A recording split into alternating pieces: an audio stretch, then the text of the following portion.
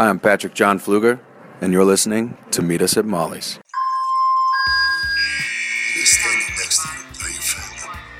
And to me, there's nothing more important. Not gonna be all sunshine and roses, but I can promise it's gonna be a hell of a ride.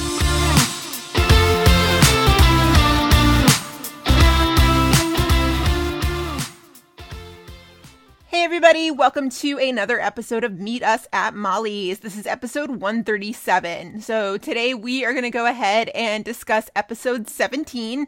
These are the episodes that aired last Wednesday. As always, I'm one of your hosts. My name's Gina. Bryna's here too. Hello everybody. We hope you're living your best social distancing life right now. It's hard. It's really hard. Yeah, It's not an easy time out there, guys, and, we are going to try our best to keep things as normal as possible, which we said last week. Just bear with us the same way that, we're feeling the same things you are. So, just 6 feet away, stay home if you're sick, if you can, all that good stuff. But at least we have our One Chicago Wednesdays. We do still have our One Chicago Wednesdays as of now. Nothing's shifted in the schedule that we know of yet. We have at least 2 in a row. Let's put it that way. We have at least 2 in a row. I think I saw last week something that 911 is messing their schedule a little bit. So they were going to air a new episode, what would be tonight, Monday, but they're going to push it now because of production and all that stuff to space out their season. Regular 911. I see your face. Regular 911, not Lone Star. Yeah. So Lone Star is definitely done. Nope. They're definitely done. Nope. Mothership 911. I'll ask you later. Never mind. We won't turn this into a 911 podcast.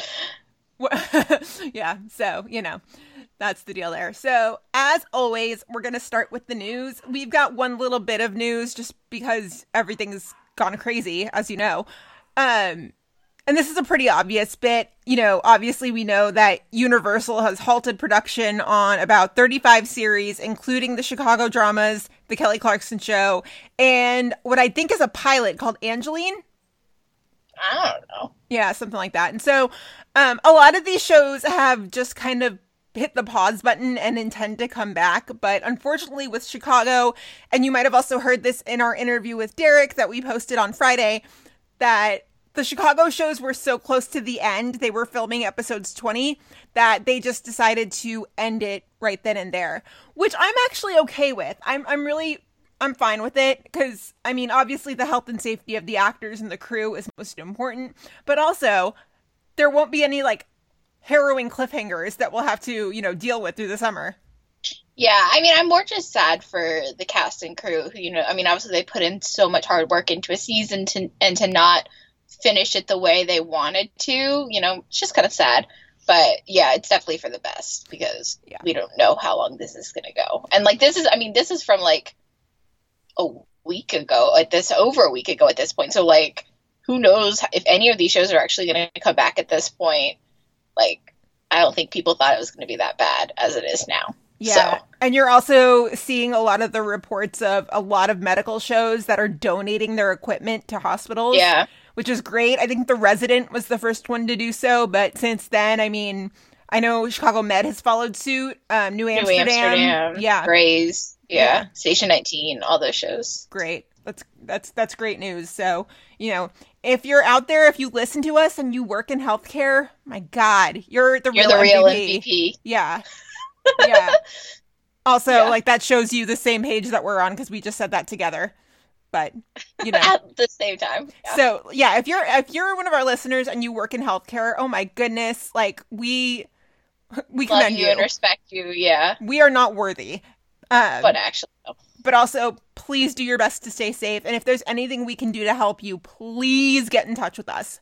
Please. So, yeah. But again, that's all the news we've got. We don't even have episode descriptions for 19, do we? No, because nobody knows when 19's airing. I can't imagine that it's not, I bet it's going to be, 2 or 3 weeks at least. They've got to... My guess is, middle of April, at least. Yeah, they've got to space it out. But, it's getting scary, the things that we're starting to, really run out of, kind of. and I mean this like in a different way, not to like spread panic, but my boyfriend sent me a screenshot the other night that Australian football is postponing until May 31st now. That was the last bit of sports any of us had. So now that they're postponing, like there's no sports. So yeah. Pretty soon we're going to run out of TV to watch, and Don't say that. There's still plenty of, we can always just rewatch Elite over and over and over again. I mean, yes, we can. By the way, there's still plenty of, and we have La Casa that's coming out. I am so excited for La Casa. Like, there is plenty of shows to watch, Gina. We're gonna be fine. We're gonna be okay. So don't worry if there are gaps in programming. We have so much else to talk about, including our Spanish shows. So don't even worry about that. Oh yeah. I still have my other Spanish show to finish too. So yes, there's plenty to talk about. Oh, the one about the stripper? Yes, the one with the stripper. Yes. I think we now officially, with that soundbite, officially need to do an episode on our Spanish shows. Oh my god, yes. Yeah, we need to specifically call it our Spanish shows. Yes, we will do a bonus episode called Our Spanish Shows. That's happening now. Now you know one of the episodes you're getting in between programming breaks. So Our Spanish Shows. For real, though. Because we will convince everyone to watch them. Oh, yes. That is our mission in life, to convince everyone to watch these shows. It really is, though. And that'll give me enough time to finally watch Toy Boy. How many episodes is it? 13. That's not bad. They're like an hour each. Okay. Can work with that. Yeah. I still think I have like 5 left. I've like slowed down a lot, but it's good. We'll talk about it. We'll save it for the... Okay. All right. We should do after La Casa, after the new season. Yeah. So like April 4th or like whatever Wednesday is after that. If we have no new episodes, there we go. Yeah. So just programming into the future, y'all. Being productive. Hashtag social distancing life. But actually, though. Oh, man. All right. So that's all the news we've got. And you guys know the drill. If you see anything, send it to us. It's not like we're going to be going places in the next couple of weeks. So, yeah, we're around. We're brainstorming a couple things, though, ways that we can all stay engaged and do some fun stuff, too. So we're thinking up ideas. So, just stay tuned. Stay tuned. So without further ado, I think it's time to move into the episodes, shall we? Let's do it. So, I feel like this was a pretty easygoing week in One Chicago. This was just a very, normal, not out of the ordinary week. And I say that even though Med's episode was its 100th. I'd agree with that. Yeah. Which we'll talk about at the end after we talk about Med, but yes. Yeah, nothing earth-shattering happened. It was just 3 very standard, wholesome episodes. Yes. I don't know if I'd use the word wholesome for some of it, but yes. Well, okay, although, the earth-shattering part doesn't necessarily apply to Ethan and April, but will we get there? Oh, will we get there?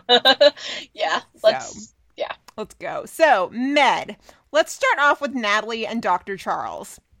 So, this case is so funny to me because Natalie gets this patient. She's 4 years old. Her name's Mindy. She is the cutest little thing, by the way. She's so cute. Oh my goodness, she's so cute.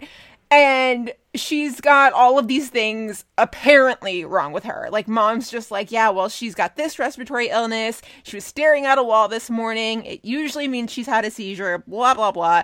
Natalie's okay, we'll just run some tests and see what happens. And so Natalie walks outside and sees Goodwin talking to Dr. Strauss. Dr. Strauss specializes in medical child abuse. And so Dr. Strauss is so every time Mindy and her mom come in, it sets off a red flag for Munchausen's by proxy. I already knew what that was. Did you, Brenna? So this is the Gina explanation of this, so it's terrible, but it's basically where a parent kind of imagines the child's symptoms ish. Gotcha. Sorta. Kinda. Just Google it if you're curious. That's a really bad explanation, but yeah. And so mom's been flagged for Munchausen's, and they're basically accusing the mom of making up the child's symptoms. It's a mental illness. And so the whole gist of their story here is that, they keep having these meetings to convene and decide what they're going to do with mom. And finally, you know, Dr. Charles, thank God he's there, because as always, he's the voice of reason to be like, let's take a step back, let's talk this out, let's figure out what's going on. And so he's like, well, if mom says that the child can't breathe, let's just take her off oxygen and see what happens. Nothing happens. And finally, Dr. Charles sits down with mom and just kind of reasons with her. And it turns out that she had a horrifically traumatic birth experience. And Dr. Charles is just able to deduce that it's not Munchausen, it's PTSD. Because part of PTSD is hypervigilance. And so mom had such a traumatic experience giving birth to her daughter that she's just hypervigilant of everything. I just found it a little amusing that for once it was like the opposite of how Natalie cases usually go. I was literally about to say, the one thing that I thought was so interesting about this is that Natalie didn't, like, jump at the chance to, like, turn somebody into, like, Child and Family Services. Yeah. I mean, that's so anti-Natalie. It's like, oh, okay. And then she, like, kind of just willing was like, yeah, sure. Like, Dr. Charles, like, we'll try your way. You know, like, she was just, like, it was so unlike Natalie. It really is. But I think Natalie and Dr. Charles need to work together more often. Yes, 100%.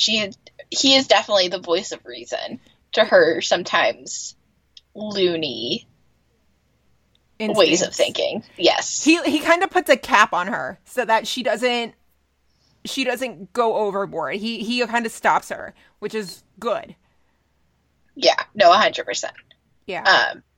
We also have to talk about, just really briefly mention real quick, the whole Dr. Charles and his daughter aspect. And the fact that I mean, I remembered learning that Dr. Charles had a daughter because we saw that in one of the episodes we did this past summer, because we did Med 201 this summer, and that's where she first appears, but, like, literally forgot that otherwise she existed. And then I was like, oh, right, that is a thing that we knew. Yeah, I don't think I had forgotten, but I was just kind of like, oh yeah, her. It was just in the back of my head. Like, I knew, obviously I had remembered, because, again, it helped that we did that episode this summer, else I probably wouldn't have remembered. But I was like, oh, right, this is a thing that nobody ever talks about, and now she's here. Okay, cool. Cool, yeah. I wonder if he's got any other kids. I don't know. How many wives did he have? Was it just the two of them? I thought he had like 4 different kids in like 4 different marriages or something, but that was when like the character was. He have a son? Or am I That's a good question. No, that was his nephew that we met. Right, I'm not talking about that, but like, does he have a son? Why do I feel like, I don't know. I don't think so. But I think when the character was like first pitched, they had said that he had like 4 different kids by 4 different women, but that obviously might have changed. That's probably changed, really. Right, because we've only ever met Robin and Anna. Yeah. And so Anna's kind of bratty, but, like, she's 13. I think all 13-year-olds are bratty by default. Yeah, and I feel like, I mean, her feelings were valid, you know, of course, that, like, she felt, like, abandoned by him, and obviously he didn't want her to feel like that, but he did kind of abandon her. Absolutely. I mean, so. Yeah. But, you know. Yeah, I mean, when she saw what was happening, that they were going to take Mindy away, and then she was like, are they going to separate you from me? I was like, that's a little bit of a reach, but her logic was sound, so. Right. I understood where she was coming from. Yeah, for sure. So, I don't know, maybe we'll see more of her. That would be cool. Yeah. You know who she reminded me of was Al's daughter, not Lexi, Michelle. Mm-hmm. Yeah, she does. Yeah, definitely reminded me of Michelle. Michelle, who definitely disappeared, like, nobody ever heard from her again. But she, like most of the actors who have come and gone on PD, ended up on Arrow, didn't she? Yeah, she did. Yeah. I remember there was that picture that, even though they didn't work at the same time, she and Josh Segarra were talking about in the Instagram comments about how, like, you know, they would have bonded. It's just, all the feels. Yeah, Justin and Michelle, just, you know, the usual. Feelings everywhere. Feelings. Yeah, so, yeah, maybe we'll see more of Anna. I don't know, we'll see, but, probably not for another, like, 4 seasons. I know. Probably won't be this season, but, you know. She'll be in college the next time we see her. She really will, though. I know. Exactly. It's like anytime we ever saw Ava on PD, it was like first she was like tiny, and then the next thing we knew she was applying for college, and we were like, what? What? Yeah. When did that happen? Yeah, I hear you there. So, yeah, just kind of nothing too remarkable about Natalie and Dr. Charles. Just very interesting that, you know, Dr. Charles is a good balance to Natalie, and Natalie handled that case really well, and so it was surprising, but yeah. I don't know. So that was an interesting one too, just because I could see. I feel like Dr. Charles's diagnosis wasn't finite. Like it really, you could have made an argument for either condition. Yeah. Yeah. And so at that point, it's kind of a judgment call. It's just kind of like Dr. Charles just kind of has to hope that he made the right call. Which I think he did. Yeah. Yeah. So we'll see. We'll see. So we've also got April and Ethan. Oh my goodness, April and Ethan. Woo, child. Shit finally hit the fan. Oh, did it? Oh, did it? Okay. So they get in. April's not feeling well, whatever. Midway through the shift, April just kind of doubles over in pain. And so, you know, Will catches her or whatever. They take her in and Will's just like, what do I need to do? And April's just like, I'm doing IVF. This is what's going on. And Will specifically requests Dr. Asher. Now, this happens after Will and Doris see Hannah walk in. And Doris, man. She really is the Regina George of that hospital. Like, she really is. She really is. And so she's just like, well, I wouldn't want her to operate on me. And Will's just like, nobody asked you. Right. Why are you speaking? She really is Regina George. Like, her hair is full of secrets. Just... it's crazy. Oh, man. And then, I mean, Doris is just so amusing because, like, she's in the background. But when she does surface, she always has something mean to say. It's kind of great, though. It is. Yeah, you can always kind of count on that. God. Yeah. But yeah, so Will specifically, it's like, no, get Dr. Asher. I want her to do this. And it turns out that April has a mild case of OHSS, which stands for ovarian hyperstimulation syndrome. That sounds awful. Yeah, No, like, you know, I don't think we have many male listeners, so I can say that ovaries aren't really fun to deal with in the first place. Like, the hyperstimulation syndrome, no. Nope. Stay away. Stay away. Brenna's making the, like, Wakanda Forever sign in the camera right now. Like, you can't even see Stay it. away. It sounds awful. I'm so sorry, male listeners, that you had to hear that. But it sounds awful. But the funny thing is here is that, you know, Hannah's doing her thing. And she's just like, okay, this coupled with that, coupled with the other thing, I think it's OHSS. And Will's just like, it's pretty common with IVF. Like, he has to just kind of add on.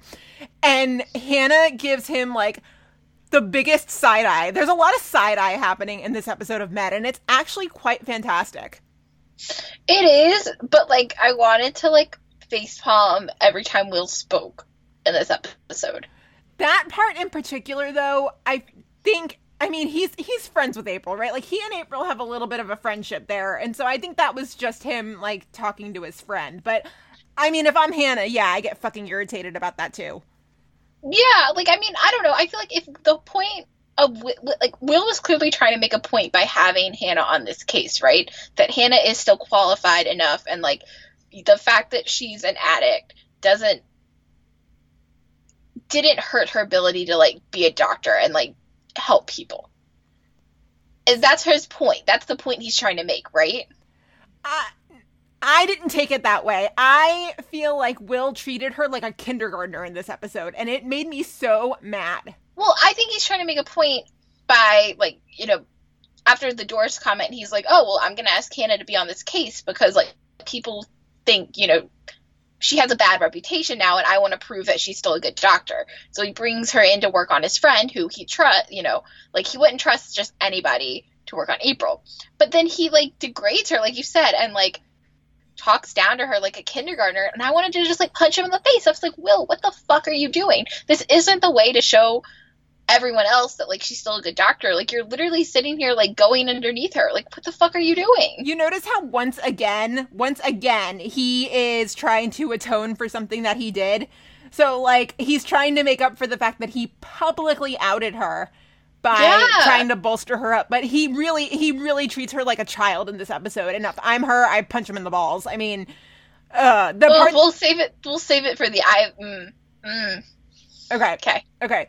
We'll get there. Yeah. So later on down the line, fluid starts to accumulate in April's abdomen, and it makes it really hard to breathe. And so by this point, Nurse Trini, she tipped off Ethan, and so Ethan comes running in, and both of them are kind of being dicks to Hannah, and I don't think they mean to be, but they are, because Ethan runs in, Hannah's got everything under control, and then Ethan's just like, oh, we should probably give her albumin too.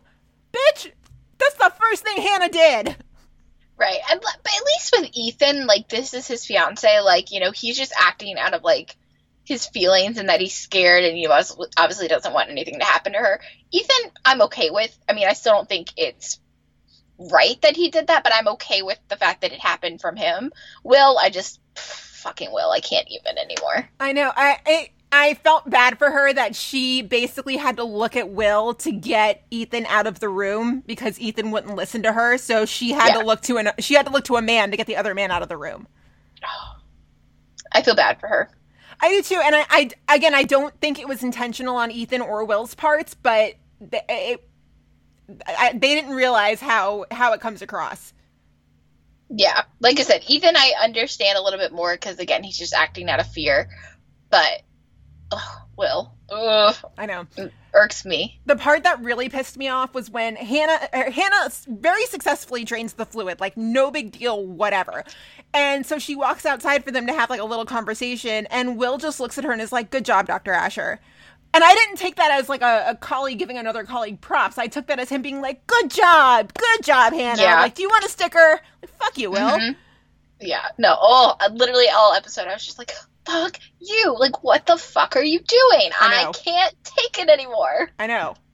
And it's also so frustrating because I was looking at him this whole episode and I was like, you're making me so angry. And yet, why do I love you? Why do I love Will Halstead, but I also want to punch him all the time?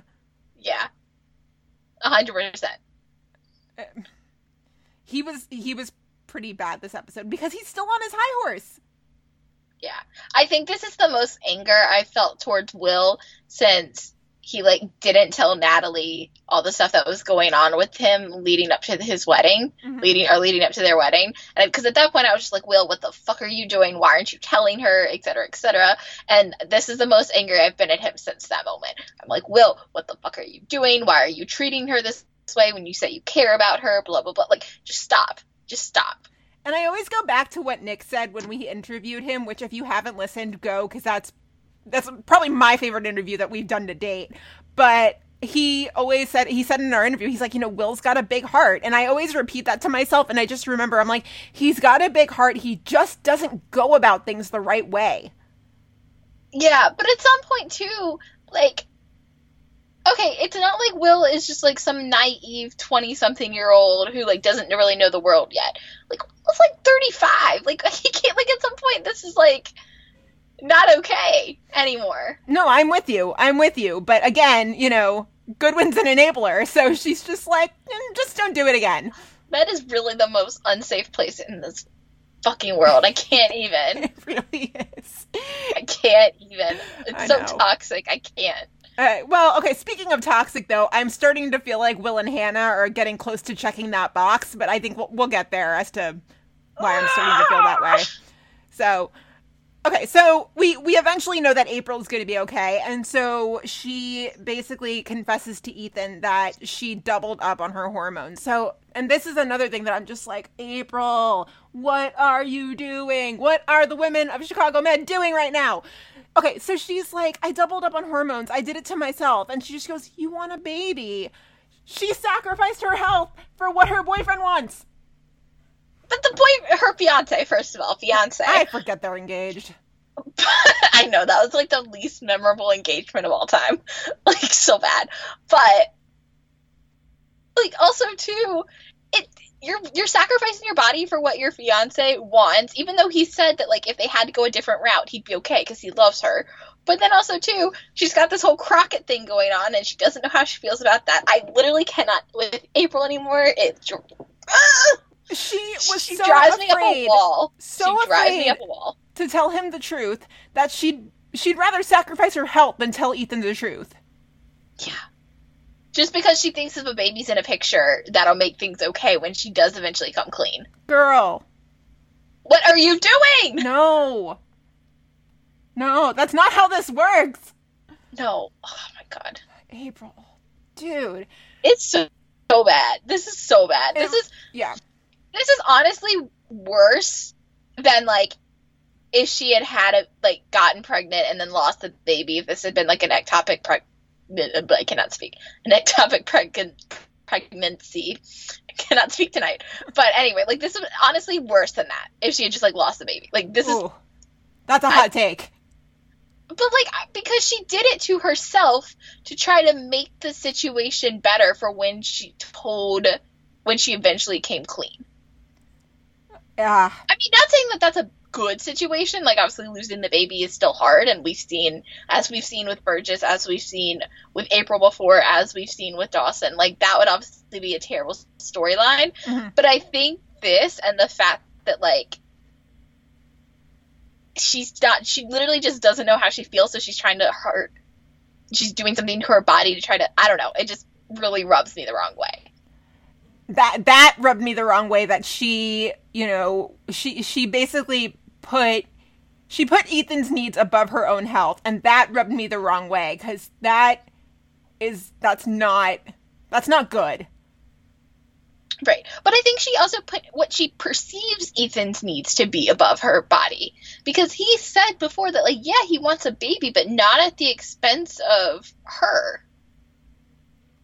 Right. And she's not hearing what he's saying. Everything he's telling her is going in one ear and out the other. So really, in a way, she's almost, well, she's kind of putting her own needs first, because she's wanting to have a baby to make the pressure of telling him the truth go away. Right. And that's why I'm saying it's worse. It's just because, like,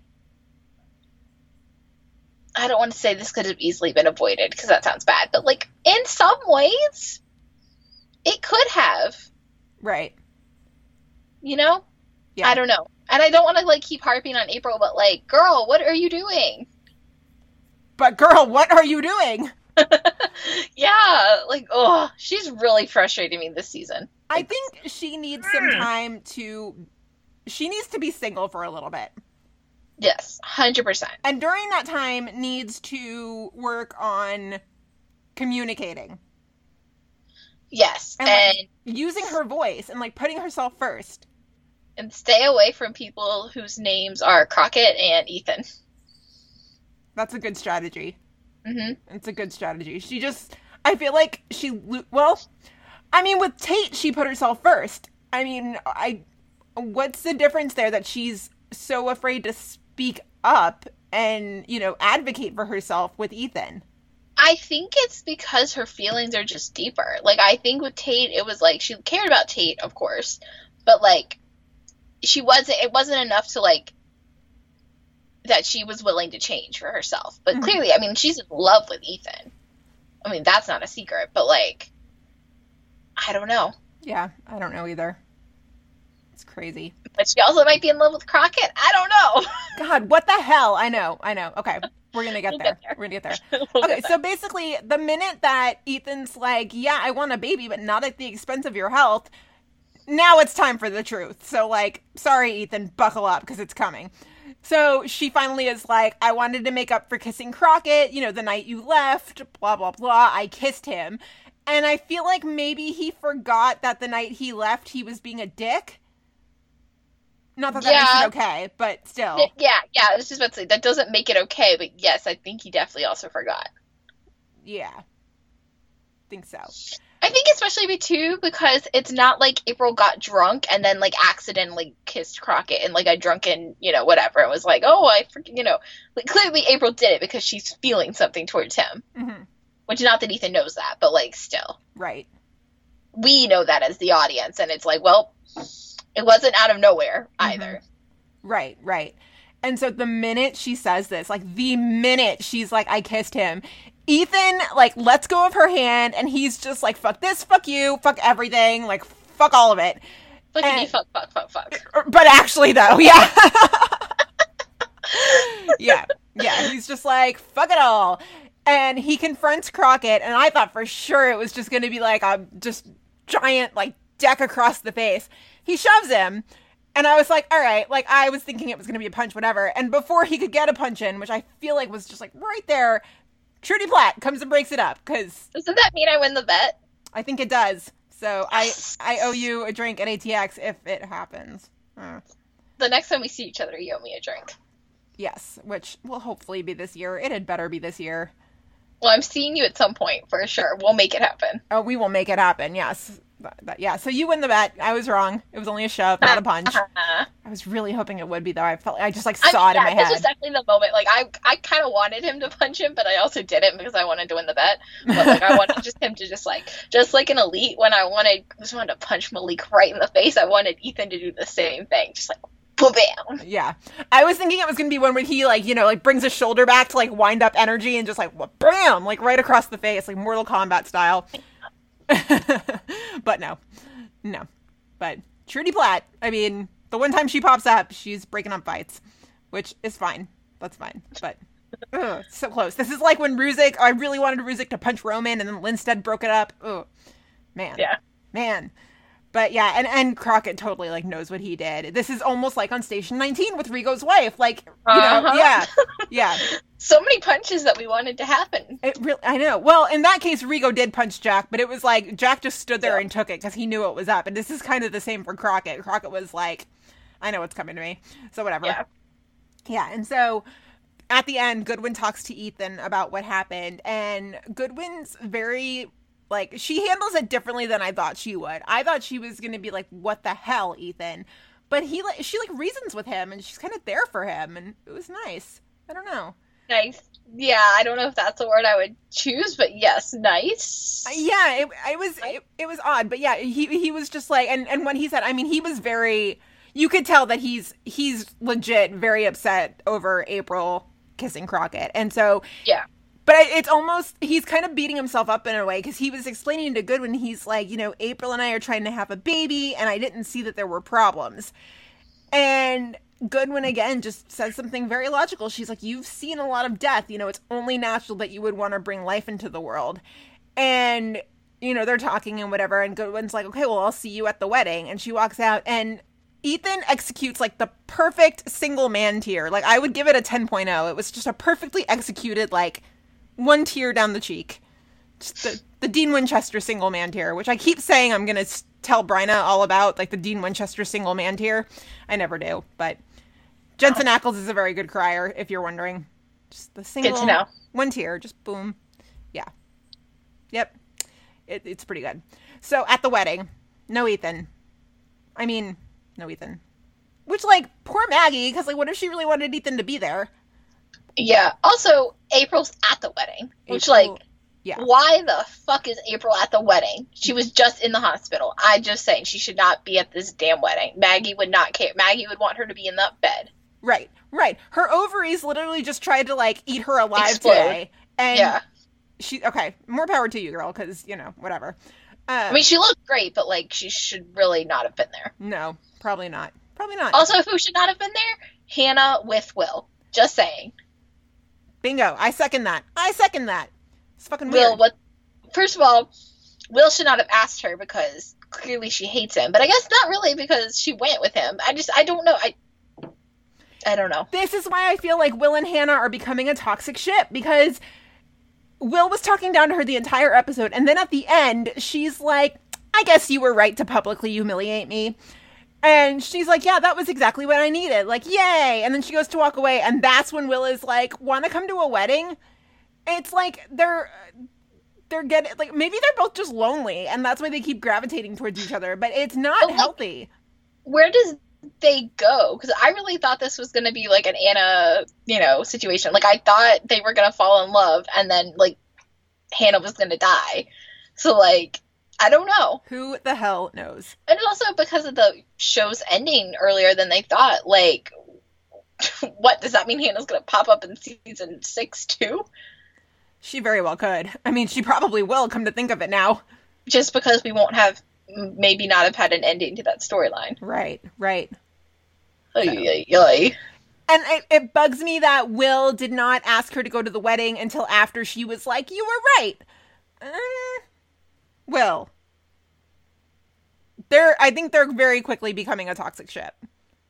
I don't even hesitate to use the word ship because I don't think anyone actually likes them together. Well, no, but I say ship in the term that they're like, yeah, like a relationship. Yeah, they've seen each other naked, so don't remind me of that. So at the wedding, first off, and I mean, I guess we could save this for the Maggie and Ben part, but I just want to say that green dress on Natalie was amazing, stunning. Oh my god, Tori looked amazing. Holy shit, that dress was amazing. Yeah, insane. Emerald green is Tori's color. Big time. That dress was gorgeous. Oh my god, loved it. So Natalie, at one point, she realizes that she's standing next to Crockett, and she just looks at him and she's like, "You hit on April?" And she's like, "Here, I thought you were a good guy." And Crockett responds very smugly, actually. He's like, "Well, whatever gave you that idea?" And she walks away from him.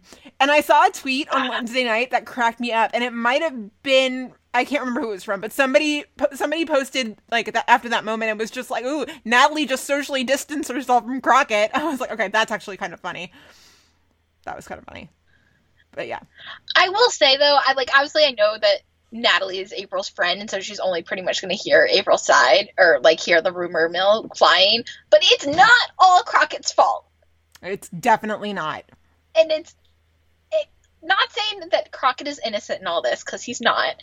But, like, it is not all of his damn fault. I'm just saying. Right.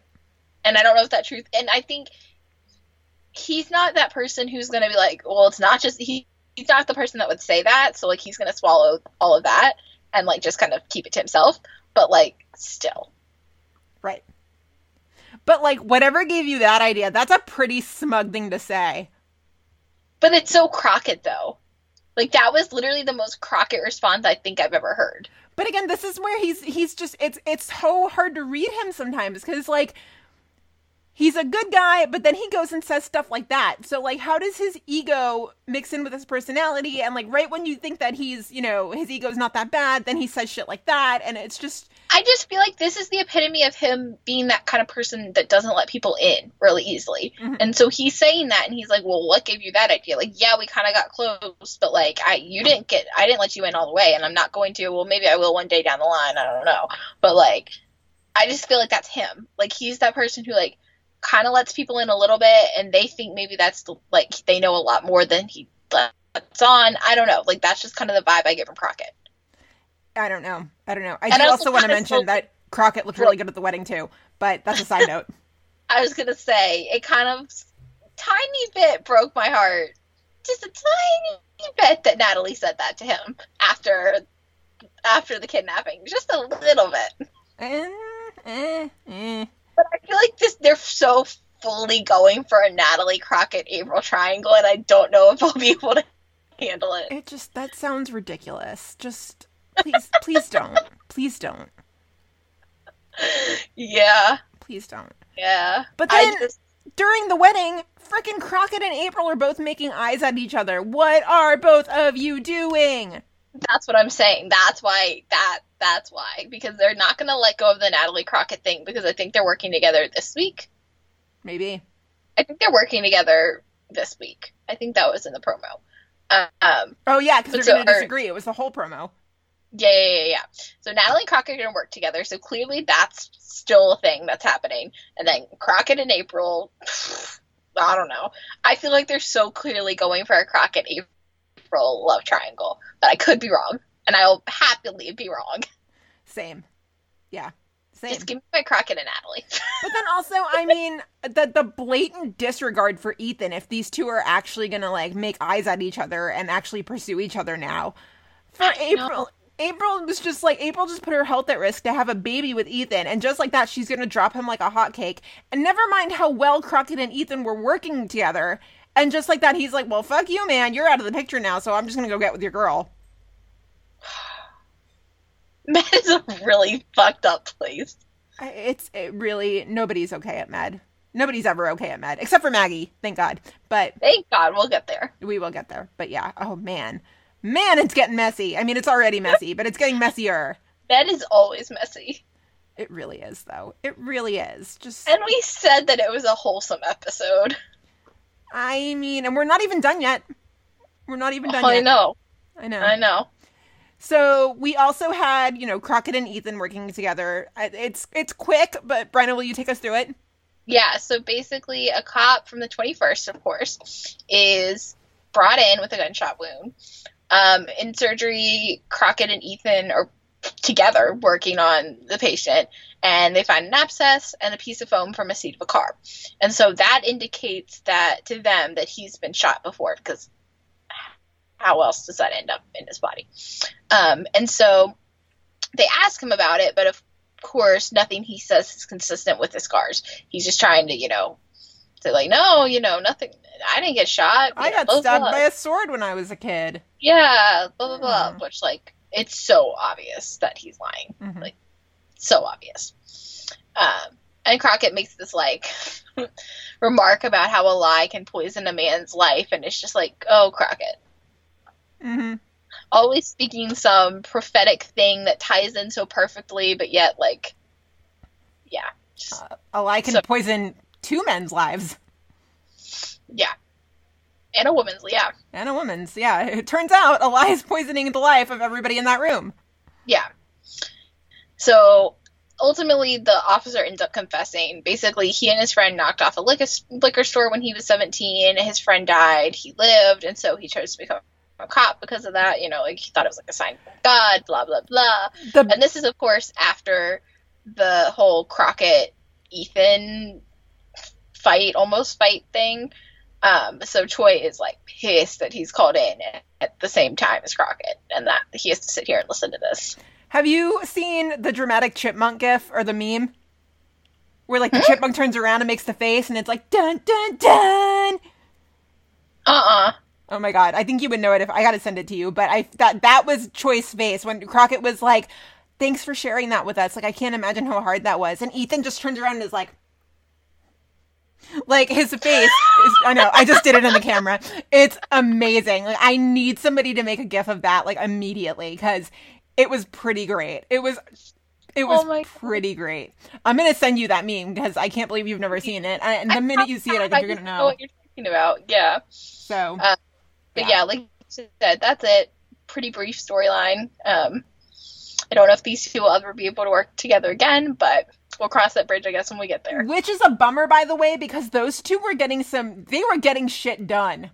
Mm-hmm. Finally. About time somebody does. Yeah, for sure. For sure. So, yeah, it's a bummer. And lastly, most importantly, our sweet babies, Maggie and Ben. Thank God. The best. Oh my God. Thank God. I didn't put anything in the outline here because I'm terrible, and let's be real, focusing has been so hard this past week. Do you want to take it or you want me to? No, I got it. Okay, cool. I'm going to send you the dramatic chipmunk video in the meantime. Yeah, I mean, basically what happens with Maggie and Ben is they're planning their wedding. They got it together in 2 weeks, which is very impressive because having just helped my best friend plan her wedding, and I thought 5 months was pretty quick, which it is, but 2 weeks, that's pretty damn impressive. And so with that, Maggie's Dream Place, which of it is a venue I cannot remember the name of, but I think that's where Obama got married. The Opal Room. Isn't that where Obama got married? I think that's what Wolf Entertainment's Twitter said, yeah. Yeah. So, incredible. I mean, only one couple in med is, of course, worthy of that, and it is Maggie and Ben. So, But actually, though. But, of course, everything starts going wrong. The flowers were left on the tarmac at O'Hare, so, they're done. The pipes burst, or there was a sewage issue, and so they can't actually use the venue anymore, and Maggie's freaking out, but she wants to take all of it on herself and not let Ben help at all, even though Ben just wants to desperately help and take some of that off her shoulders. And he even tells her, they're having a conversation about it, and he's like, it's because, you're in remission now, you want to do everything yourself, you don't want to have to rely on other people, but you're in remission now, you can rely on me, that's what this is, we're getting married, we're gonna be each other's partners. And I don't remember, that's not the exact line, but it's something along those lines. But Ben is just the best, really, though, the best. Yeah. And so he does end up taking over the wedding and planning a second venue, and it's at the bowling alley where he has his Wednesday night bowling league. And it's amazing. I never would have even considered getting married in a bowling alley, or at least having my reception there, but, like, amazing. How perfect is that, though? Like, you don't have to go anywhere for the reception. Right, and, like, so much fun. Yes.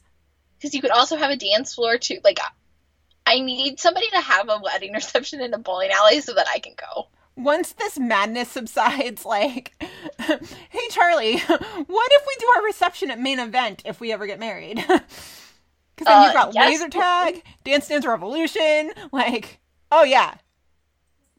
Gina, you have to have your wedding reception there. Yeah, pretty good idea. And, like, the blacklight was such a cool effect, too, how, like, the balls lit up, and then, like, on the screens, it's Nagy and Ben. Oh, my God, it was so sweet. And I just love, too, like, the music choice of, like, now that we found the... Like, I loved it so much. Yeah. With it. I loved it so much. Like, everything about it, I was, like, smiling from ear to ear. I just thought that was, like, amazing. Like, I loved it. And it was just so perfect to see everybody smiling and everybody happy. Like, you saw everybody bowl. Bert was there with Sharon. Like, that was really sweet. And, you know, you see everybody bowling. Dr. Charles was bowling. Will was bowling. Everybody was smiling. It was really nice. Yeah, and I think what the Wolf Entertainment account tweeted that, like, I think they had their season 3 wrap party there, season 2 wrap party there, and I thought that was so cool, too. Yeah, that's badass. Yeah. It was so perfect. Just a perfect ending. Yeah. Yeah, but I will say, so we got this question from Allison G, and we kind of talked about it a little bit earlier, and she said, the wedding on Med was great, but otherwise it didn't really feel like a 100th episode to me. Kind of Med doing the same old Med things, whereas Fire's 100th episode was epic. Like, what are your thoughts on that? Okay, so Fire's 100th was epic because Casey and Dawson got married. And they're the mothership of One Chicago. Like, the mothership. I don't think any couple on Med is capable of having the same impact. Right. But, and I don't necessarily think it needed to be, like, somebody getting married to have that impact, but I do kind of agree that it just felt like another Med episode in some ways. The only reason it felt different was because there was a happy ending instead of everybody brooding after antagonizing each other for a whole hour. Right. But, like, it did just kind of in that way feel like another episode. And, like, we've talked about, too, with, like, PD's 100th episode, how, like, we wish it wasn't a crossover and that we even, like, got just something on their own. But, yeah, like, I don't know. I don't feel like every 100th episode needs to be something, like, fantastic. I will say this one is better than PD's just for that fact that, like, it is at least their own episode and, like, not tied to a crossover. Yeah. But, yeah, I mean, Fire's is still forever going to be the best. And then Meds, and then PD's. I feel like they made a point of Fire's also because Fire was the first show. And so I think with PD and Med, they feel like they're not as big of a deal, even though they are. Right. Yeah, that's a good point. So, but yeah, I agree. It was nothing remarkable. It was just, you know, the happy ending was well appreciated. Yeah, for sure. Also, where was our invite to this wedding? Right? I'm just saying, I need to go to this bowling alley wedding now. I need somebody to do it in my life. I legit, like, that wedding scene made me want to be like, what bowling alley is that? I want to go, even though it's just another bowling alley. Love it. Yeah. So perfect. Love so it. Good. Yeah. So, any other thoughts on Med? No, but, like, we had a lot of thoughts, so I have nothing else to say. No, not really, but moving into Fire. Okay, this is where the wholesome part kicks in. Like, this episode was very wholesome. See, I don't know if I'd use that word to describe it. Like, it was a good, solid episode, but wholesome? It was satisfying. Okay. Agree to disagree. Wholesome in that it, like, I feel like everybody got a good outcome, except for Herman, but that was hilarious. Yes, okay, that I will agree with. So, we'll go with satisfying, or I'll go with satisfying. I don't know. So, we will start off with Casey and Gallo. So, we got all of our ship moments, we got all of our, like, nice friendship moments, and we also got a reference from the past. That was pretty good. I do enjoy a good callback. An unexpected reference from the past. Yeah, but actually, though, for real, yeah. So, we start off with Casey and Gallo. So, right off the bat, 51 gets called to a house fire. Mom's in a wheelchair, and the house is on fire. So basically, when Casey and Gallo get there, they find the wheelchair turned over, and Mom is on the stairs. And so she's trying to get to her son, is basically what's going on. So they get everyone out, but the neighbor, who is just, like, awful, she's just like, yeah, well, she's gonna get that boy killed. Like, she can't take care of him because she's paralyzed. And Casey's just kind of, like, passive-aggressively staring at her, and Mouch is finally like, you're not helping anyone, so, like, zip it. Like, bye. I've just gotta say it, though. Arlene kind of looked like Dr. Charles, didn't she? I mean, I'd have to go back and look at it a little closer, but, like, I can see where you're coming from. I just was like, who does she remind me of? And I was like, why does she remind me of Dr. Charles? I think her movements were very, like, similar. I don't know. But, yeah, so basically Mom's paralyzed is what's going on. And in our chat with Derek on Friday, we also briefly touched on this, that from a representation standpoint, this is badass. Jenny, the mom, is played by Rachel Miner. And Rachel Miner, in real life, has multiple sclerosis, and she is wheelchair bound. I know this because Supernatural, but gosh, Rachel Miner's such a badass. I love her so much. So that was really cool to see her pop up. And like A+ on the representation part, Chicago Fire. Mm-hmm. Good job. Good job. So at the Supernatural cons too, Rachel always like picks a theme, and she always like pimps out her wheelchair to look like a unicorn. Just Rachel's like a ray of sunshine. She's the best. So I didn't realize she was like that big of in the Supernatural world. She's huge in the Supernatural world. Yeah, she played Meg in the early seasons. Meg was a demon who became best friends with Castiel, which all of this means nothing to you. I realize that, but she was huge in the early seasons. Yeah, and so she's still on the con circuit, and so she is so beloved by all the Supernatural fans. Yeah, she's great. Have you met her? Have I? I don't think I actually have. I don't think I've ever done a photo op with her, but her panels and like my friends who have met her, just they say she's the best, and she really is. Her panels are so great because she always talks about like keeping things positive and keeping things upbeat in the face of adversity. She's also a huge nerd, which is fantastic. So people will often get up there at the Supernatural cons, and now I'm nerding out, so I apologize, but people will get up there a lot of times and be like, so can you recommend me a book? Like, what are you reading right now? What are you watching? And she's just like, oh my God. She's like, there's too much. Like, let's narrow it down. And I've seen her do that a bunch of times. And so Rachel is fantastic. So I loved seeing her pop up in this world. It was really exciting. Cool. I'm sorry. I just like Supernatural nerd barfed all over the podcast. No, I asked. So she's great. She's so great. If I ever go to another con, we shall see. I'll get a photo op with her this time and be like, fire. If cons ever happen again at this point. You know those things that we used to go to and those places with those people and like back when people were allowed to interact with each other? Yeah. Good God. I miss that. I miss that too. It's such a weird time. It really is. I know. Yeah. Yeah. So after the fire, someone from DCFS shows up to 51. And she tells Casey that, you know, she got an endangerment complaint from asking DCFS to remove the child from earlier in the call. And Casey is so mad. Oh, my God. So mad. So mad. So he and Bowden are sitting there while she asks questions. And she just kind of keeps twisting his words. And Casey's just like, the fuck are you doing? Right. He's like, but he sees through her, too. He's like, I know what you're doing. Oh, like, yeah. Yeah. No. Which is amazing. I also loved how he was like, you know, he's making jabs at her. He's just like, these are pre-made decisions. Like, I know what you're doing. I see right through your bullshit. And not once, and this entire time is Bowden like, what the hell are you doing? Bowden's like, okay, that's enough. And he just kind of lets Casey say his piece, and that's that. He doesn't reprimand him or anything because he knows that Casey's right. I love that. Right. So... yeah.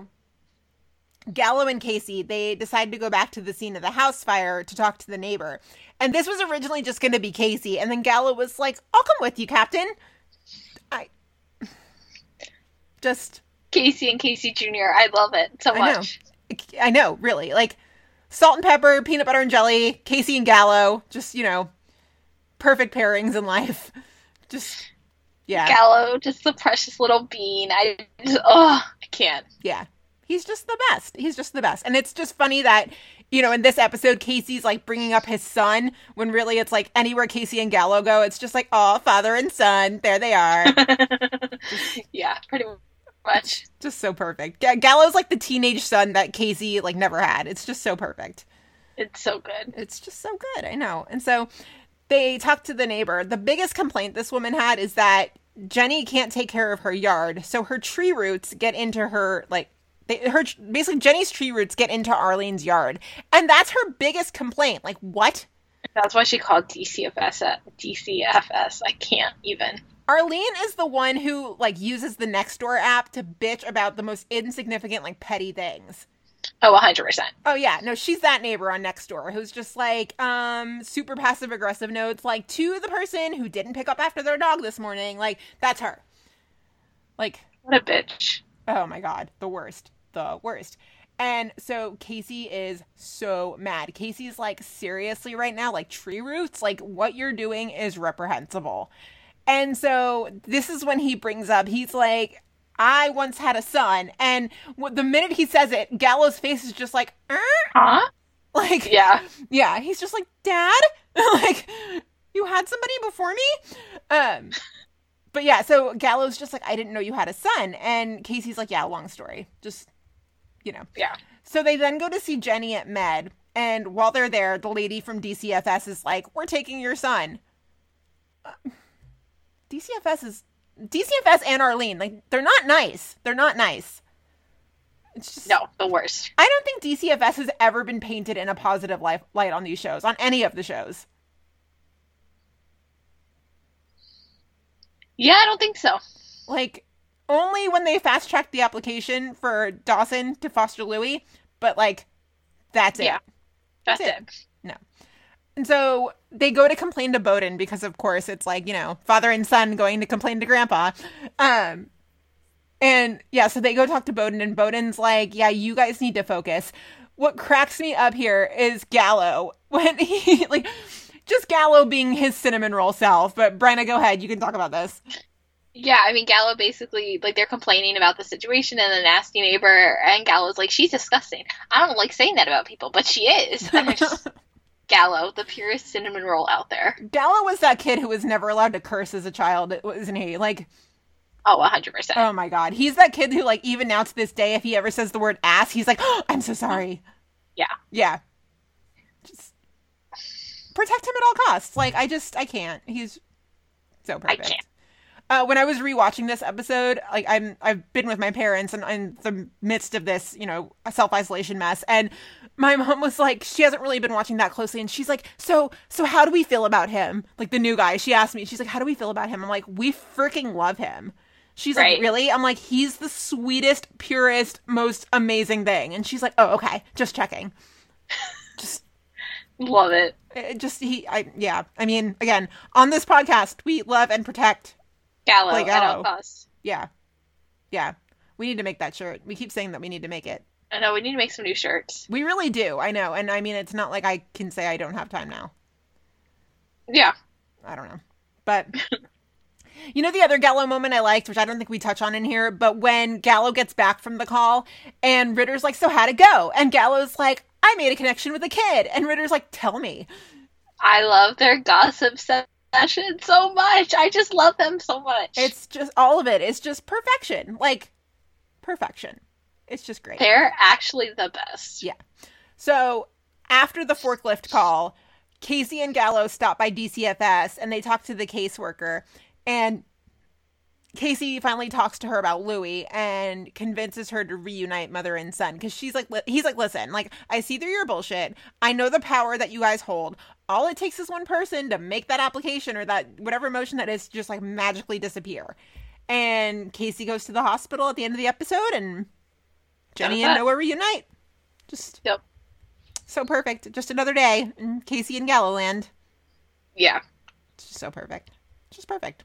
So Allison F. also sent us a message and she said, she's like, I would watch Casey and Casey Jr. scenes all day. And she goes, the bond between those two is just amazing. And it was a missing part of Fire I never realized we needed. Much like Ritter with Mouch and Herman. Yes. Yes. It really is, though. Yes. Like, Fire was good before that, but, like, it really has added just, like, a dynamic, like she said, like, we didn't know we needed. Absolutely. And Casey's such a good mentor. It's not that I ever thought he wouldn't be, but, like, to see it on him, it's a good look. Well, and it was, like, one thing, too, when with Mills, because, like, he was Mills' mentor, but Mills was trying so hard to move up and, like, wanted to move to squad and this and that, so it was just such a different dynamic. Like, yeah. The Casey Mills and Severide dynamic was kind of like that meme where, like, the guy with his girl is, like, they're walking by and then, like, the other girl's walking and he's got his head turned. Like, if Mills is the guy, like, Mills is staring at the other girl and that's Severide, and Casey's, like, holding his hand like, hello. Like, yeah. Like, yeah. Casey definitely tried to take Mills under his wing, but Mills wanted squad so badly, and he definitely had a man crush on Severide, which I can't blame you. Right. Yeah, so it was just so different than Gallo, which Gallo is, like, not going anywhere. No. Gallo's on Truck for Life. Truck for Life. Oh my goodness, yes.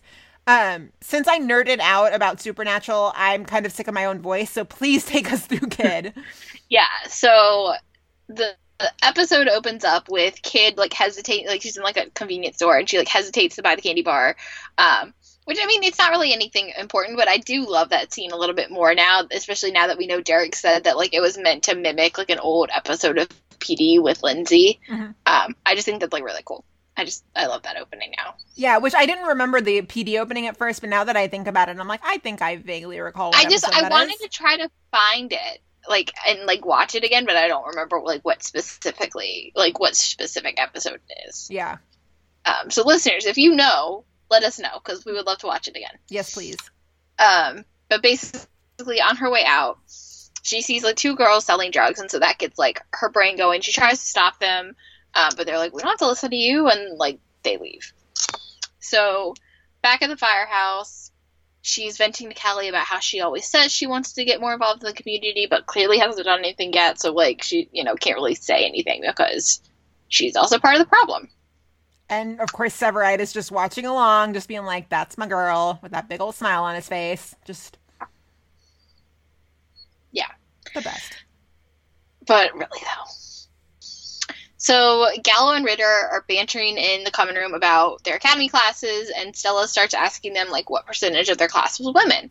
And so then Violet shows up, and she mentions that she had 3 women in her entire class, and that sparks an idea for Stella. So Stella goes running to see Bowden and tells him about this idea that she has for a program that would ultimately recruit young women from Chicago public schools to be junior firefighters. And she wants to call it Girls on Fire, and I love it. Perfect. Like, love it, everything about it. Yes. Yeah. And Bowden also loves it too, and he's like, call CFD's community relations guy, like, tell him you have my full support, like, we'll get it set up. So the community relations guy shows up to 51, and he's like, yeah, I love the idea too, like, but you're gonna need a female officer to co-sponsor it. And Stella's like, oh. Yeah, which still seems a little odd to me. I'm like, really? But okay. What?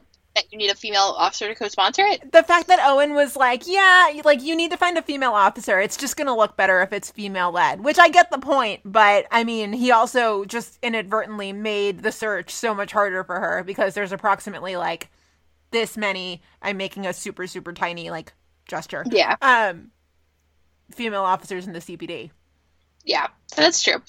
You mean CFD? Yes. Did I say CPD? Yeah, you did. Oops. My bad. It's fine. Basically, she ends up trying to run it by a few people, including, like, another battalion chief who's a woman, and also Officer Leone, who basically just ends up using Stella to get free breakfast. It's kind of funny. But then Severide later on mentions that she should ask Seeger, and she's like, oh, I should ask Seeger. You mean the woman who was throwing vibes at you in front of me? And Severide's just like, I'll give you her number. Like, don't worry about it. Like, it's fine. I mean, Seeger was still making eyes at him for sure. Oh, 100%. Yeah. But, like, Severide doesn't care. And that's what I, like, you know, like, he's like, yeah, you really have nothing to worry about. Like, I don't care. Like, I only care about you. So, like, don't worry about it. Mm-hmm. Yeah, that's sweet. Which I love. And so Seeger comes to 51, and Stella ultimately ends up asking her, and Seeger agrees. So that's where we're at with this. But I do love the idea of Girls on Fire. And as soon as she said that name, I was like, This girl is on fire. Yeah. I mean, that song, Katniss Everdeen, like all the Girl on Fire references I can think of definitely come to mind. I'm excited to see Stella and Seeger work together. Me too. I wasn't necessarily, like, when you hear Seeger's coming back, I'm just like, oh, really? Mm-hmm. Like, I roll. But, like, yeah, in a different capacity when she's not hitting on Severide all the time, love it. And working with Stella is going to be cool. Like, I'm glad that it's two younger female firefighters heading this up. Because I feel like if she got Leonie or she got somebody else, like the battalion chief, like, Stella would be doing the bulk of the work. Well, and also two young female women of color firefighters, too. Yes. Yeah. Have you seen the preview for the new Amazon show that Andy Allo is going to be part of? I have. Upload. Yes, with Robbie Amell. It looks so funny. It looks really funny. I'm really excited about it. It looks like it's going to be very similar to The Good Place, but I'm not complaining.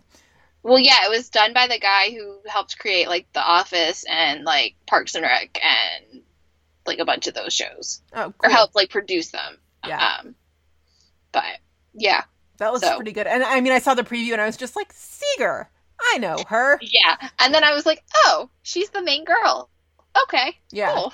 So, that looks good. But I'm excited to see them work together. Yeah, me too. So, yeah. We've also got Brett. Do you want to take Brett or do you want me to? I got it. Okay.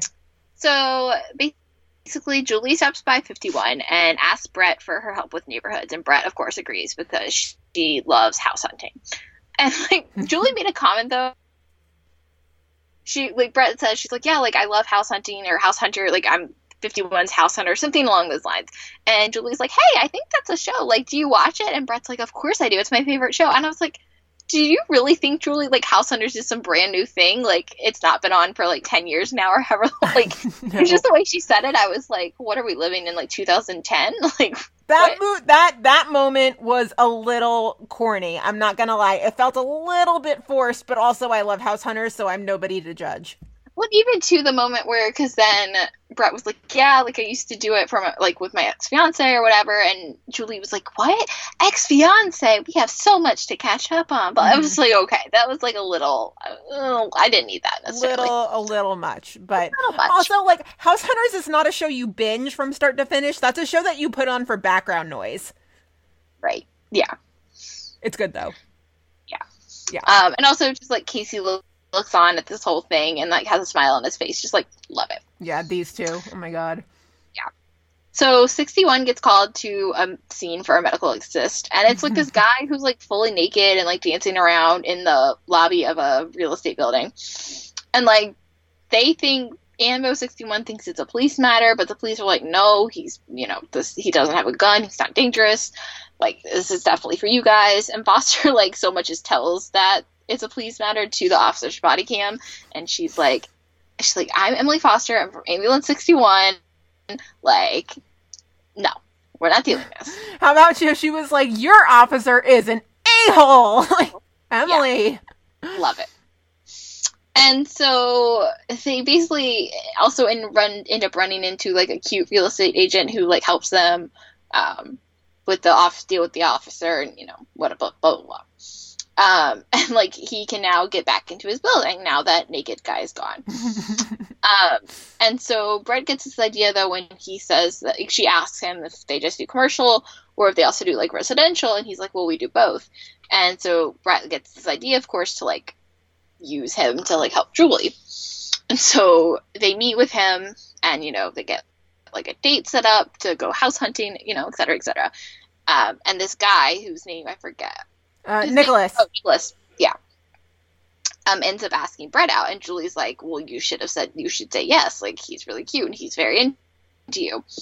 But Brett's like, no, I'm not really interested. And Julie's like, well, is it because you're hung up on Casey? And Brett's like, no, like, of course not. Like, you know, he was married to my best friend. Like, of course not. But, like, you can tell also that, of course, she's not really believing what she says. Okay, so this was interesting to me because I feel like, I don't know why it took me this long to like hear Brett phrase it that way for my brain to go, okay, I guess I can see where she's coming from when she's like, he was married to my best friend.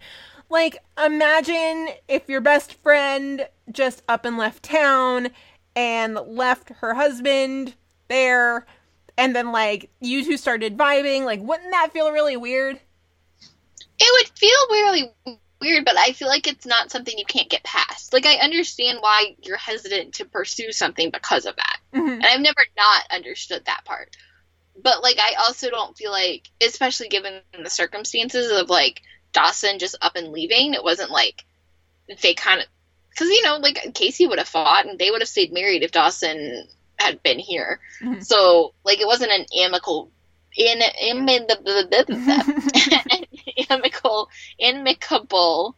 divorce necessarily. Mm-hmm. And so I feel like the situation's just different. So, but, like, regardless, I still feel like I understand why Brett is hesitant. Mm-hmm. I just feel like it's not something they can't get past eventually. Yeah, I mean, I'm still 100% on board with these two. Yeah. Mm-hmm.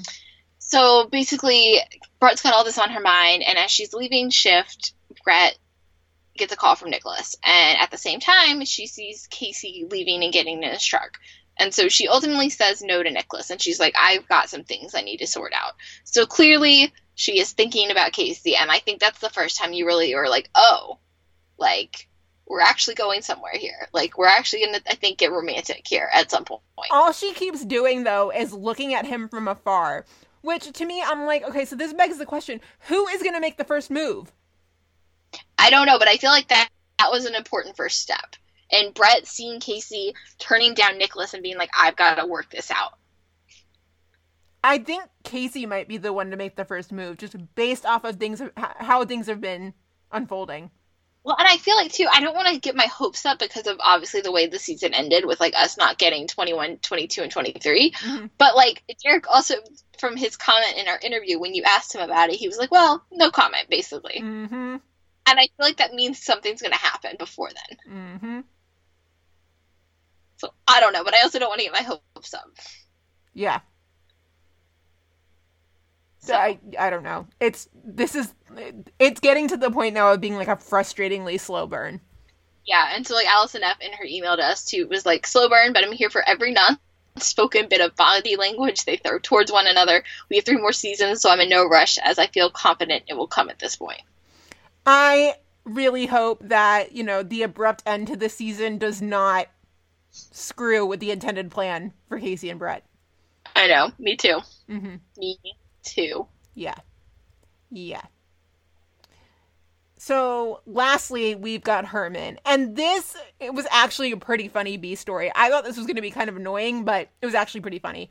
So, The morning meeting, Herman's like, listen, Casey and Severide have quarters. I don't. Can we please fix this? Can I take the blue room? And Bowden's like, no. Which, I shouldn't say I feel bad for Herman, but I also do kind of feel bad for him. Because remember how when Casey became captain, Bowden was like, why don't you take the blue room? And yet with Herman, he's like, no. Right. Don't play favorites.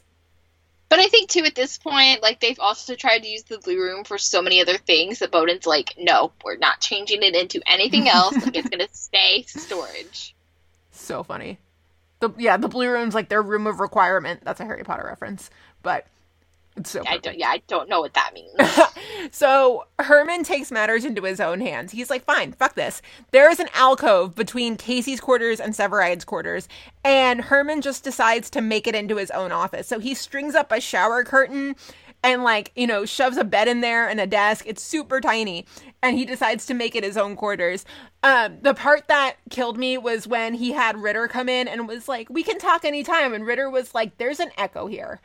And Herman's like, what are you talking about? And you hear Casey from off screen be like, that's right, I can hear you. Was it Casey or Cruz? I don't know. It was one of them. Yeah. Well, so one of the C's. Yeah. Oh, it was so perfect, though. That killed me. But Herman he brings in a halogen lamp and puts it right next to the curtain. So, of course, he comes back from a call, and the lamp caught the curtain on fire. And, yeah, Bowden's just like, really? Really?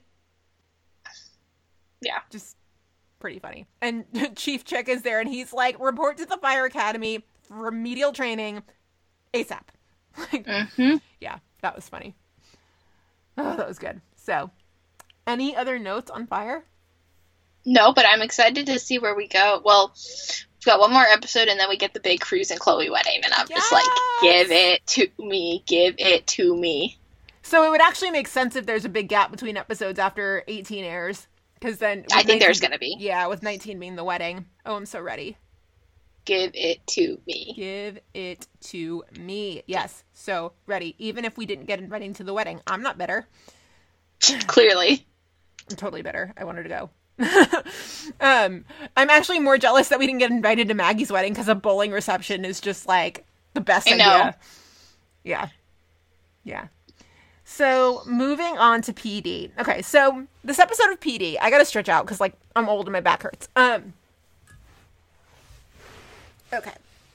Wait, my body hurts. Anyway, so Voight shows up to a gang shooting. And this is like the very first scene. Voight rolls up to a gang shooting. There's one guy dead and then a 10-year-old girl who's been hit. And so that goes down. You know, it's a gang shooting. It's not good. Well, enter Paul Staples from Homicide. This guy. Oh my goodness, this guy. Yeah. I think it was Luna. I also made this connection. It's definitely not the same guy, but did he not look so much like that guy that Antonio went, like when Antonio went undercover that one time, and it was the guy he was a police officer, but actually was like playing dirty while he was undercover. Oh my god, from like way, way back in the day. Yeah, when I say it was like season 3, 2, 3. I remember the episode, but I can't place the guy's face. I'll see if I can find it, but it's not the same guy, because they definitely look different, but they look so similar. I like had to do a double take for a second. This guy, the things he was saying to Hank and like the way he was acting, I was just like cringing. Just cringing. So first off, he steps to Voight and tries to pull rank, which like, are you nuts? Are you nuts? Mm-hmm. But Hank is like, no, we're taking the case, just because like I was first to respond, like the 10-year-old girl like died in my arms, like I'm taking the case. But as he goes to walk away, like Paul grabs his arm. I'm like, do you have a death wish? But actually, I would never, like, even if Voight was doing like something wrong, I would never confront him. He terrifies me. Like, I would never. Yeah, me either. Death wish. So they get video of the shooting, and it reveals Lamar Garrison, and Lamar's just chilling. But they talk to Lamar. He knows nothing, because, of course, he knows nothing. He was just standing at the shooting, like, chilling while chaos was happening, but okay. Mm-hmm. And so, as Hank is leaving, he sees a familiar face. There's basically a guy driving a bus, and the bus is, on the side of the bus, it says it's for the Church of Triumphant Good. And he recognizes the guy driving the bus, basically. And so, turns out this guy is Frank Rochester. Hank busted him like decades ago and essentially saved the guy's life, because he went to prison, he got his life together, and now he runs a small church in the neighborhood. And so Frank knows Lamar like really well, and Frank's like, no, Lamar would never do this. And so Hank convinces him to talk to Lamar. And at first he's like, I'll make $1,000 donation to this church. $1,000, Hank? You got that big stash in the basement, and I know you held on to some of it. You didn't put all of it in the trust for your grandson. Come on now. Yeah, also, sorry to interrupt. Apparently it is the same guy. Oh, shit. Good connection. Good eye. Well, I didn't think it was, but apparently, because, like, even I'm looking at his IMDb picture now, I'm like, yeah, that's definitely not the same guy. According to IMDb, it definitely is the same guy. Is he a local Chicago actor? I don't know. I'd have to, like, find some more about him. But yeah, it was in a 2015 episode, What Puts You on That Ledge? So that was season 2, episode 16. And then, yeah, he was in this episode, too. Oh, I gotta go back and watch that now. Because I remember the episode, I just don't remember the specifics. Basically, Antonio goes, I will tell you the specifics. Antonio heads undercover with a dangerous robbery crew after a narcotics officer goes missing. Commander Fisher updates Voight on a missing officer that narcotics had deep undercover with a robbery crew, and Antonio connected with one of the crew members years ago, so he's asked to reestablish that contact to help them find the officer. The only memory that might come to mind is that I think that's the one that ends at the dinosaur museum, but I could be wrong. That's the one. I don't know. I was going to say, also the B storyline in that episode is when Roman and Burgess are dealing with the squatter situation, and they use Mouch to help them out. Those were the days. No, crazy. Throwback. Yes, but so fun fact, it is the same guy. I did not realize, I didn't think it actually was, but fun fact, it is. Good eye, Bryna and Luna. Good eye. Because I would have never made that connection. Nicely done. I could not make that connection, but yes. Anyway, sorry. It's like one Chicago, where's Waldo? So good. So Lamar basically gives up JoJo McGinnis, but it turns out JoJo's got an alibi, so that's just like a dead end right off the bat.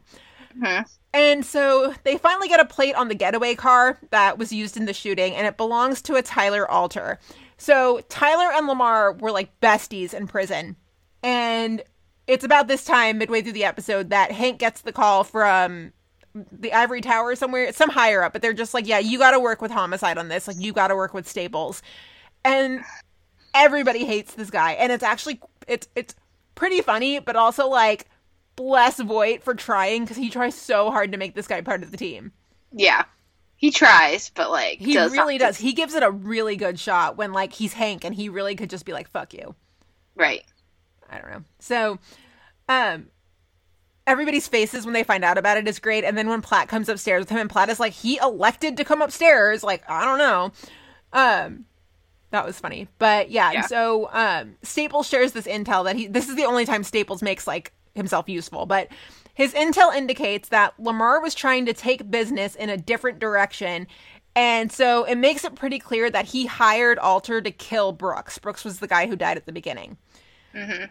So, Bryna, will you take it from here?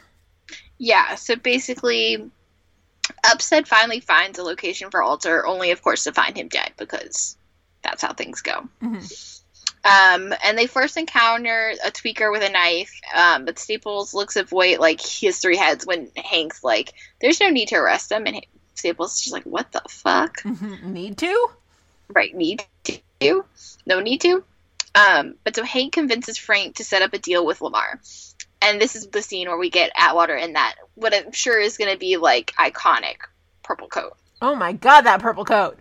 Oh my god. The CPD wardrobe department for this episode and that purple coat, like, all the awards I, like, bowed down to, because... They were A+ in multiple spots in this episode. Can we please talk about the color plaid that Ruzek was wearing this episode? It was, like, this, like, grayish, bluish. That was fantastic. I love how you're just on plaid watch all the time. I'm always on plaid watch. Yeah. I'm also always on Henley watch for Jay. He was wearing a black Henley this episode. It was perfect. But the purple coat, though. Oh, yeah. Oh, yeah. And there was also a moment where Rojas was wearing a purple coat. Like, listen, I know it means absolutely nothing when they match, but I love it so much. Like, I stan a color-coordinated squad. Yeah. And so, basically, Lamar just dismisses Frank, and Frank is pissed. And meanwhile, though, in the surveillance van, Staples is getting impatient. Like, he apparently lost a CI in this neighborhood years ago, so any chance he gets to work the area, he takes. But, like, literally, I don't care. How great was it, though, when he was explaining this, and Burgess just goes, oh. Like, it's like, oh, I'm so sorry for you. Not even an I'm so sorry, she just goes, oh. Yeah.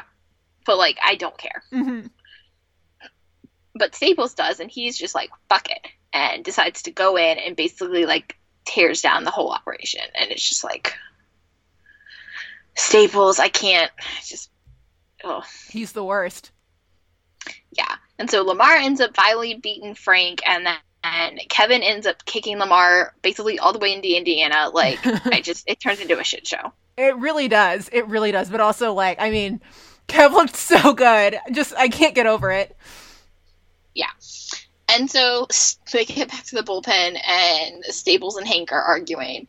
And Staples is like, we did it by the book. And Hank's like, not by my book. And Staples finally yells, like, I don't work for you. And then Hank literally just decks him.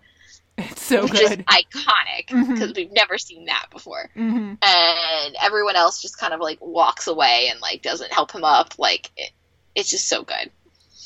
It's so good. I love, I think one of our listeners, I think it was Riley, he posted a gif of the moment that he punches him, and he pointed out Jay's face, because Jay's face was just, like, perfect. Like, Voight punches him, and Jay's face just kind of purses together like, ooh, that's unfortunate. It's just, everybody's reactions were just, like, quality. Yeah. And, yeah, that's basically the end of the episode. This was 100% Case. But Oh, if you 100%. if you paid really close attention, it was actually a pretty good one. No, it was a good episode.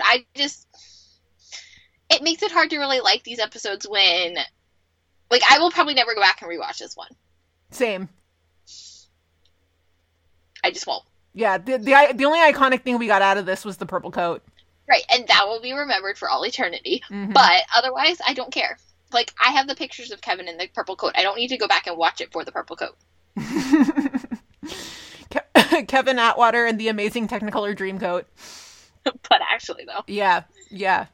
I mean, I don't know. When I saw those promo pictures, I was like, ooh, he's channeling his inner prince. I'm so here for it. I love it so much. It just, But yeah, like, otherwise, like, I don't, like, this episode was fine. I will literally never go back and rewatch it. Cool. yeah, same. Solid episode, but yeah, just solid. Yeah. That's about it. So, any other notes on PD? No, I think that's about it. Oh, we also had the moment where Upton pulled up and she looked at Rosewater and was like, "Stay warm, kittens." That was funny. Yes, how did we not talk about that? I have so many questions. I wonder if that's scripted or not. Yeah, that is a good question. I feel like it has to be scripted enough for them to, like, shoot that, like, you know, like, have a camera in that van and, like, shoot it. Mhm. But, like, where the fuck did that come from? Did she just call us kittens? Like, was that, like, an inside joke and they were actually giving us, like, that kind of content? I don't know, but, like, I have so many questions. Yeah, but now we have another, like, adjective to describe Rosewater. Like, Rosewater, BFFs, kittens. Kittens. Actual kittens. That was funny. Yeah. There's also the moment when Rojas undoes the lock and Ruzek goes, "We will discuss how easy that was for you later." That was pretty funny. But those were the only, like, moments like that we got. It was just complete case. Yeah. Yeah. So, stay warm, kittens. That was funny. So, well, yeah, that is about it for today's episode. As always, y'all know where to find us. Facebook, Instagram, Twitter, Tumblr. Meet us at Molly's right across the board. Email us anytime about anything. Meet us at mollys@gmail.com, especially in this crazy-ass time that we're in right now. Please do get in touch anytime we're around. And as you heard at the beginning of the episode, we watch a ton of other stuff. So, like, yes. We plan to talk about all of it at some point. All of it. And so we're around, you know, we're doing and feeling the same things that you are right now. So yeah, definitely get in touch. Don't be shy. And yeah, if you like the show, which we really hope you do, please, if you would not mind, take a moment to leave a rating and review on iTunes. We would so greatly appreciate that. Next time you hear from us will be on Friday, normal schedule. If anything changes, we will let you know. Oh, you will not hear from me, though. Correct. Because I will not be here. Bryna will not be here. That is correct. You will hear from me and a guest, which I'm going to confirm with said guest before I say who's coming on with me. But yes, you will not hear Bryna. So everybody have a good week. Stay strong. Wash your hands. Check on others. Stay home if you can. Yeah. And yeah, we will see you guys on Friday. So bye.